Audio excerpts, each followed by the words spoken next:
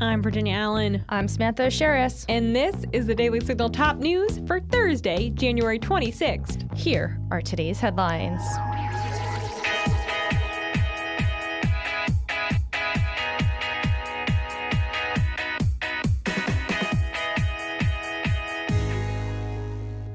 China's influence on America's classrooms. That's how we're kicking off today's show.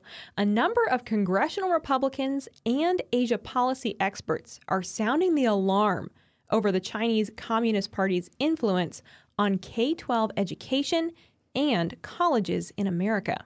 The influence is coming through what are called Confucius Institutes and Confucius classrooms.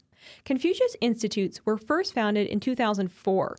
They are China-founded culture centers that operate on college campuses. In the past few years, these centers have come under increased scrutiny as operations of Chinese state influence. Tennessee Republican Senator Marsha Blackburn says the Chinese Communist Party has been using Confucius Institutes as a Trojan horse to push their propaganda and revisionist history in American universities. And she added that their goal is to control what we see, hear, and think about China. Now, House Republicans have created a panel to investigate Confucius Institutes in America. The panel is called the House Select Committee on the Strategic Competition between the U.S. and the Chinese Communist Party. An estimated 500 K-12 schools in the U.S. have had Confucius classrooms, according to a report from the National Association of Scholars. Wisconsin Republican Representative Mike Gallagher is the chairman of the new committee, and he says that Confucius Institutes and classrooms allow the Chinese Communist Party to wield influence throughout the American education system, projecting the CCP's preferred message in the United States. We will keep you all informed on what this new House committee uncovers about Confucius Institutes and classrooms.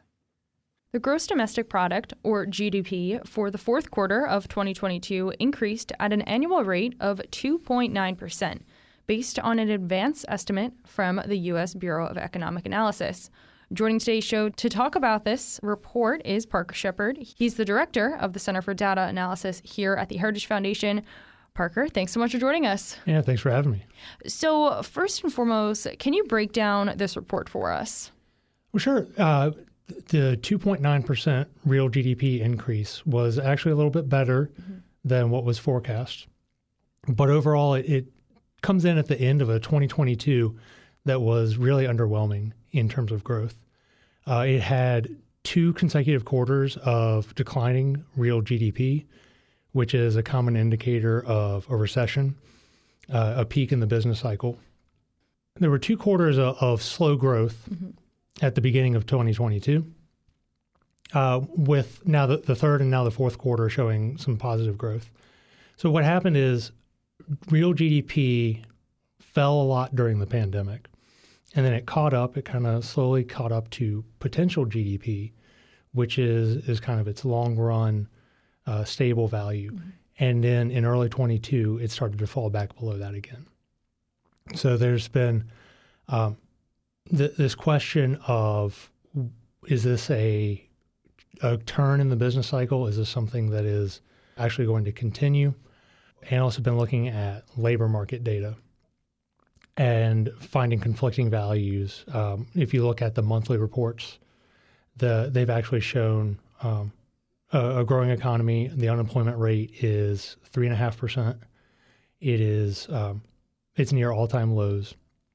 But actually, just yesterday, BLS released more substantial labor data, more comprehensive labor data that showed, if you go back to the second quarter of 2022, back when we were getting negative real GDP, there were also job losses. So there's conflicting data. And if you look at expectations across the market, it's just kind of, it's like the economy's stalled out. That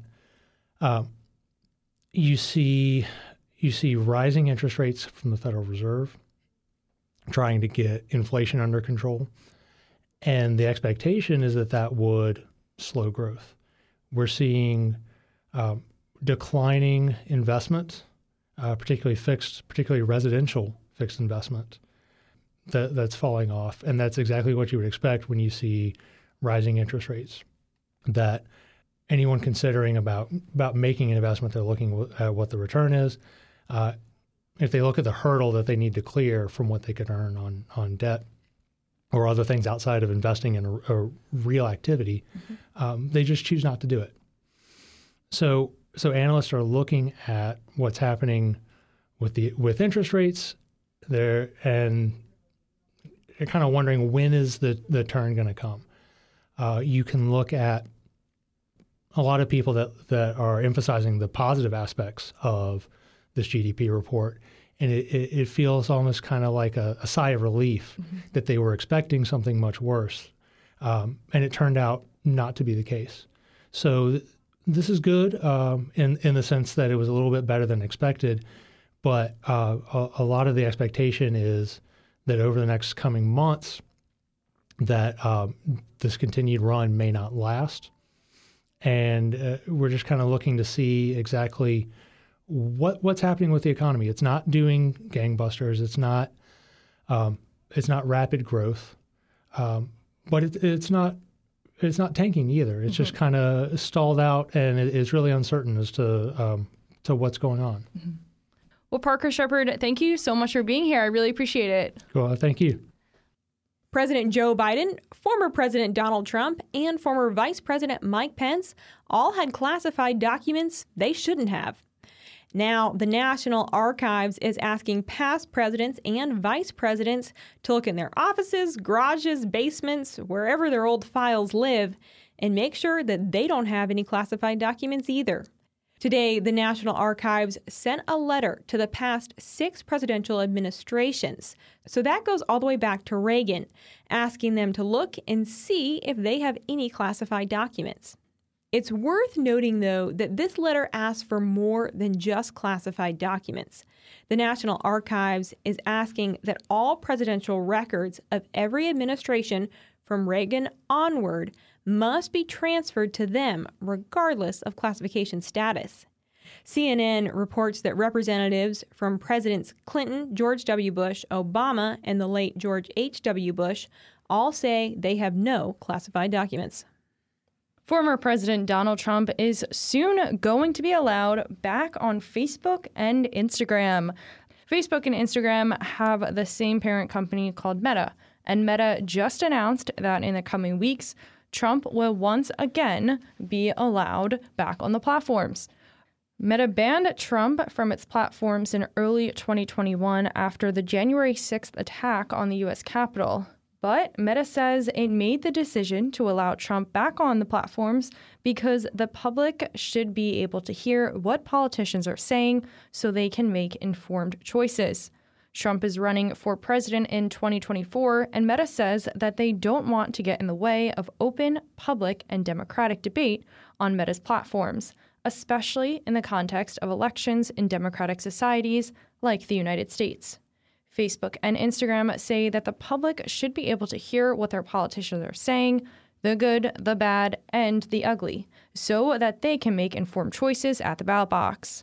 But some policies have changed over at Meta, policies that they say will deter repeat offenses. If Trump posts what Meta calls further violating content, it will be taken down, and Trump could again face suspension for anywhere between a month to 2 years. Heritage Foundation tech policy expert Jake Denton told the Daily Signal that no candidate for public office should ever be banned or suspended from a social media platform. Why? Well, Denton says politicians being allowed on the platform levels the playing field. Denton says that it is important that each candidate has equal access to the tools necessary to campaign in this growingly digitalized political environment. Twitter decided to reinstate the former president's account in November, but Trump has yet to post on that platform. But even if Trump decides to start using Facebook, Instagram, and Twitter again, it won't be the same as it once was. Trump has his own social media platform now called Truth Social. The platform is owned by the Trump Media and Technology Group. The contract between Truth Social and Trump Media and Technology Group requires Trump to post on Truth Social before he posts on any other platform. The agreement stipulates that Trump has to post on Truth Social first and must wait 6 hours before posting the same thing on other social media platforms. Democrats introduced a bill today to allow tax dollars to go to the funding of abortion. The bill is called the Equal Access to Abortion Coverage in Health Insurance Act. If passed, it would repeal the Hyde Amendment. Now, the Hyde Amendment prohibits federal funds from being used to cover abortions. California Democrat Representative Barbara Lee is one of the pro-abortion representatives backing the federal funding of abortion bill. She told USA Today that blocking federal funding of abortion is racist. Lee said the Hyde Amendment disproportionately impacts and restricts low-income people, primarily Black and brown communities, from accessing the full range of reproductive health services that they should be afforded. But pro-life advocates say the Hyde Amendment is foundational because many Americans do not want their tax dollars going to fund abortions. Marjorie Dannenfelser is the president of Susan B. Anthony Pro-Life America. She said earlier today that more than 2.5 million Americans are alive today thanks to the Hyde Amendment. Dannenfelser added that pro-abortion Democrats continue to ignore the clear will of the people in their push to impose abortion on demand and even infanticide paid for by taxpayers nationwide. Dannenfelser noted that polling released this month shows that 60 in every 100 Americans oppose using tax dollars to fund abortion domestically, and 78 in every 100 oppose using tax dollars to fund abortions abroad. Because Republicans control the House of Representatives, the pro-abortion bill is expected to not move forward. And that's going to do it for today's episode. Thanks so much for listening to the Daily Signal's Top News. If you haven't gotten a chance, be sure to check out our morning show right here in this podcast feed, where we interview lawmakers, experts, and leading conservative voices. Join us tomorrow morning for the Daily Signal interview edition. I'll be sitting down with the Heritage Foundation's Matt Dickerson to discuss the Republican and Democrats' battle over the debt ceiling. And make sure to take just a moment to leave us a rating and review on Apple Podcasts or wherever you like to listen. We love hearing all of your feedback. Thanks again for listening. Have a great night, and we'll be back with you all tomorrow morning. The Daily Signal podcast is brought to you by more than 500,000 members of the Heritage Foundation. Executive producers are Rob Bluey and Kate Trinko. Producers are Virginia Allen and Samantha Asheris. Sound design by Lauren Evans, Mark Guiney, and John Pop. To learn more, please visit dailysignal.com.